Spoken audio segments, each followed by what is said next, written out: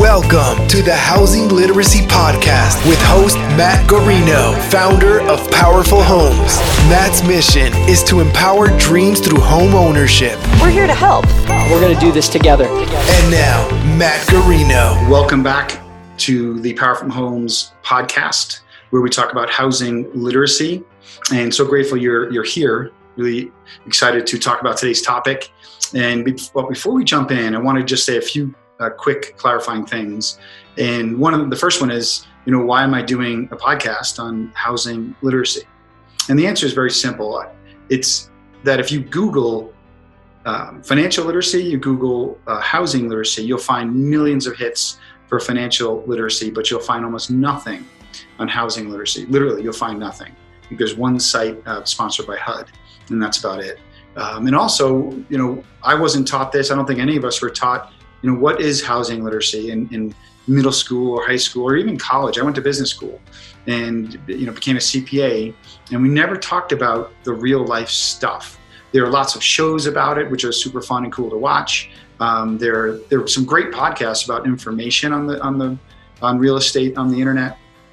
But as far as housing literacy, rubber meets the road. What is the mindset I need to have, and what are the actual tactics that I need to implement to buy my first home and or invest in real estate, build homes, and anything in the space, different asset types. There's no real thing out there. And so what I'm trying to do is create value for the listener. And again, I'm really grateful that you're here, that you can use practically. The second thing is, on this podcast, we're going to talk about some things, through stories. We're going to have interviews. We're going to give a lot of case studies, actual people doing actual things, even giving you context for what I've done for the last 25 years to give you the confidence to have the mindset so that you can implement some tactics so you can get started. But the second thing I want to stress is that this isn't the end all be all. There's lots of ways to build wealth. There's lots of ways to stabilize your life through mutual funds, stocks, bonds, investments in companies. And it's not to say you have to have a career in real estate. You can have lots of different careers and invest in real estate on the side. So this is one way to do it, but there's lots of others. So not saying upend your life and change everything because of these cool tactics we're going to talk about or the mindset. Just layer them into your life. And then finally, I just wanted to say, especially during these times, that this is kind of a judgment-free zone. And it goes both ways. I'm being very vulnerable. I'm going to tell you the things that I've done well, but I'm also going to share the things that I didn't do well. And then looking back, I learned almost more from those. There's no political agenda here. There's no religious agenda. It's not a religious thing. It's not a political thing. It's just a thing. And it's something that I've learned over my 25 years doing this, and just want to share that with you. But I would just say, take what works for you and just leave the rest. But layer it in, just layer it into your life, and hopefully it'll jumpstart some things, and it'll activate some concepts that you may not have thought about. So that's the whole idea. So today's topic is, and the headline is Finding Your Power with 3 questions and 4 boxes. So sounds like a riddle, but it's not. So what do I mean by that? And so if what I first said is this is about you, this is about the listener, and about engaging in the idea of buying your first home and engaging in the process of purchasing real estate, how could I possibly do that? How would anybody possibly do that? Of the 2 million realtors in the country, how could they possibly do anything like that without getting to know you specifically?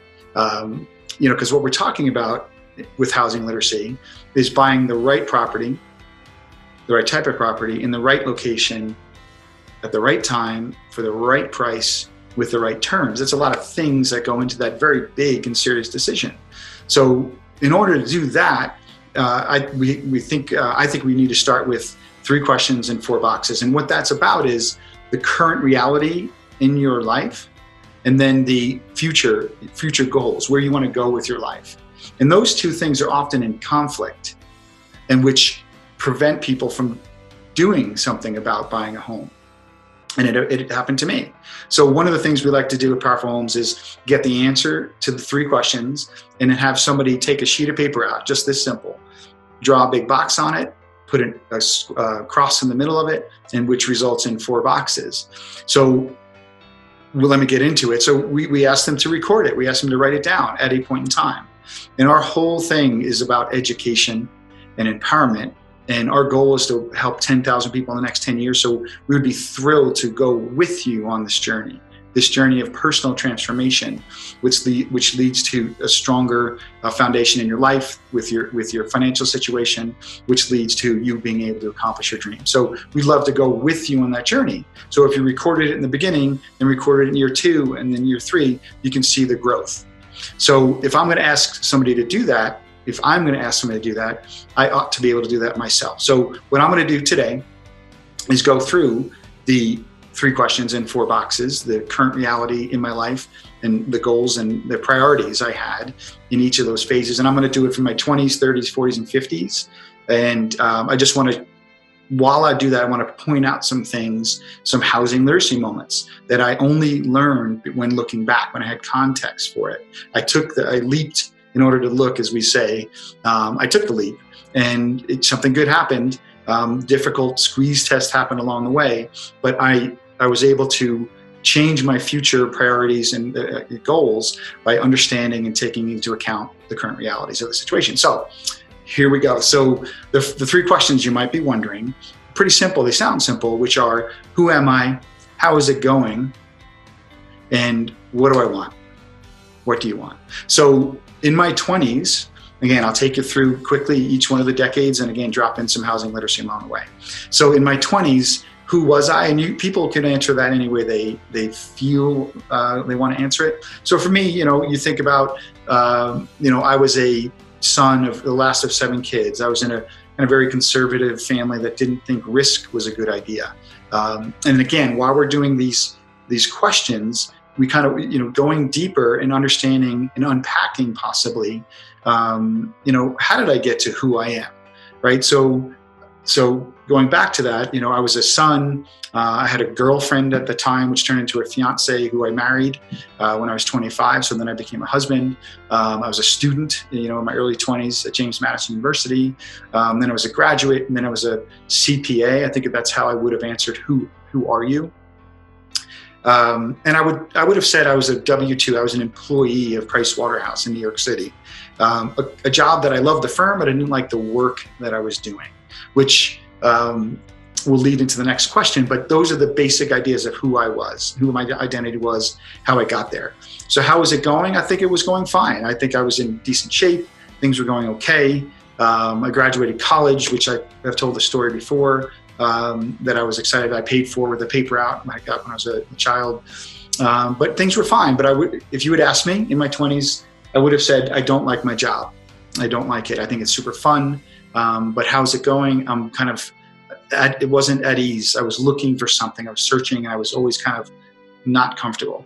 So the last thing is, what do I want? I wanted to get married, and I wanted to have a huge family with my wife, Cami. And that was about it. And so in my 20s, nowhere in there, as you can see, was buying real estate. It just wasn't on my radar. And because of, those answers to those 3 questions, then my priorities at the time were work as much as I can, make as much money, have as many adventures as I could, and then start thinking about a family. Those are my 4 priorities in the 4 boxes, which would be work, money, housing, and then other for me was always family, has always been family. So that was it. And so in my 20s, I rented, and here's a housing literacy moment. Right after we got married, about 2 years later, when I was 27, my landlord, David Axelrod, said, "Hey, Matt, you're a great tenant, but would you want to buy this? I'm thinking about selling it." It was a 4-plex about a block off the ocean in Long Beach, New York. And I said to him, no thanks, I just want to rent. That's too serious. It just wasn't on my radar. Again, based on my current reality and the priorities I had set for myself at that time.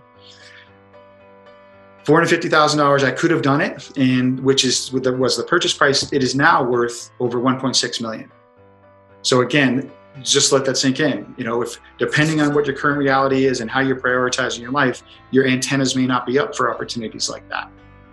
So going into my 30s, I started realizing that I needed to do something about my tension with the job I didn't like. So I got a career counselor, and everything pointed that I should be an entrepreneur. So we ended up deciding to move to Colorado, the most entrepreneurial city in the nation at the time. And right away, we brought with us 2 kids. We were blessed to have 2 kids. And right away, I bought a house. So in my 30s, who was I? I was a husband of 2. I was, a young father. I was a CPA working at PricewaterhouseCoopers. They moved us out here. And I was starting to think about what else I could be. How was it going? I was still fine, still dissatisfied with my job. And I wanted to start becoming an entrepreneur. That's why we moved here to Colorado. And then what do I want? We wanted to have more kids. And then I was starting to think about, if you ever look this up, how much do kids cost? So the answer to that question is around $250 per child through 18 years old. And it's another $250 give or take if you want to pay for their colleges, which is what we wanted to do. And then it may be another $100 give or take plus if they were involved in competitive sports or things like that. So you're looking at $600,000 to $700,000 0 to 18 per child. So in my 30s, I started thinking, okay, I still was working at a financial job, and I was kind of transitioning out of that. So I started flipping homes. So I flipped a lot of homes, and I started thinking about how much having children and paying for their college would cost. So I talked about, answers to the questions again in my 30s. My new priorities were making more time to be with my children and paying for their college. And so I started buying other properties, started fixing and flipping homes and buying rental properties. So that's what I did in my 30s. Again, you can see how these things interact, the current reality, future goals, how can real estate support it? That house that I bought at 31 in my 30s ended up going up in value about a lot, about $250,000 to $300,000, which I used all of that equity to fund being a young father, a young family. So now we go to my 40s. Who am I? I'm a father of 4 now, and now I have teenage kids, which that was cool. It's an interesting phase. I love our children; they're fantastic, but it's tough. It's a difficult phase for everyone. So I wanted to be even more there. So I started coaching their teams. So I needed more time. So I really then settled into being a full-time investor. I also started thinking my priorities started shifting. One of my boxes became I wanted to make a bigger difference. So I started buying in my 40s assisted living facilities, and I started investing in properties for the homeless and formerly incarcerated. I just started trying to make a difference for folks, as well as be there for my family, and all the while trying to increase my earnings. So all of that current reality and future goals, which now are changing, I needed to make more money. So that was amazing. So in my 40s, I ended up selling those assisted living facilities and a lot of those assets because there's changes in regulations happened. So it's very interesting to look back on that. Something that I thought was going to be a lifelong thing ended up being a short-time thing, but very satisfying. So now here I am in my 50s. Who am I? How's it going? What do I want? My children are grown. A couple are out of college, which we planned on a long time ago, and we were super proud of that. One's about to graduate this year, and another one's got 2 years left. So we're just about empty nest. So now I'm looking back and saying, and how's it going? It's going very well. We're almost empty nest, but I'm thinking I want to make even more of a difference. I want to create a legacy. Is there anything I've learned that I could pass along? So I wrote a book and created an online course. And now I've set as a new goal, helping 10,000 people in 10 years through home ownership and real estate investing. So as you can see, my current reality kept changing.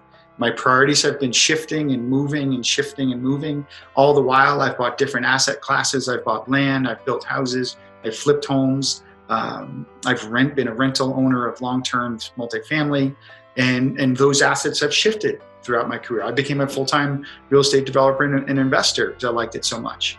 So, and now in my 50s, one of the things I've learned is that it was difficult to try to help people that were formerly incarcerated and homeless, and that were seniors, and I helped seniors as well. I wasn't trained in that. So that's one of the reasons I've been selling those assets and reinvesting in other things. And so we've launched Powerful Homes now, and I really want to help as best I can, and would be thrilled to help you with your journey along the way and empower any dreams that you have. So hopefully that was of some value to you, looking back on decisions I made to buy, decisions I made to sell, decisions I made to get into different asset classes based on my ever-evolving priorities. And it's just been a fantastic thing. Real estate has been one of the constants in a life that you constantly have your feet trembling under you at times, during the teenage years and during the crazy times, the pandemic and the Great Recession. The one constant throughout that has been real estate. And, in my 40s, we moved. And one last thing I'll say is that we sold that house. That was great for when the little kids were little. We sold that house, bought a house that I'm currently in now, just because it was a different school setting, a different offerings for us as a family. So that this house has, again, afforded me some appreciation and equity that I can use to help pay for my kids' college and pay for the new priorities we have with their life. So glad you're with us. I'm so proud to be doing this podcast. And like I said in the last one, if you have any questions, you can go on our website, which is powerfulhomes.org. There's a question form. There's even a form you can interact with our team. And then I also have my cell phone, which is 303-885-1644. If you wanted to text me, you wanted to chat for a few minutes. We're so excited to just put this information out there. Hopefully it's of value to you. It puts it in context wherever you are in your journey, whatever's going on for you. We believe that, buying a home, investing in real estate, it could really be a thing that stabilizes things and creates fantastic opportunities for you to empower your dreams. See you next time. Thanks for being here. Thank you for listening to another episode of the Housing Literacy Podcast. Don't forget to like, comment, and hit that subscribe button. And stay connected with Matt Garino by visiting www.powerfulhomes.org.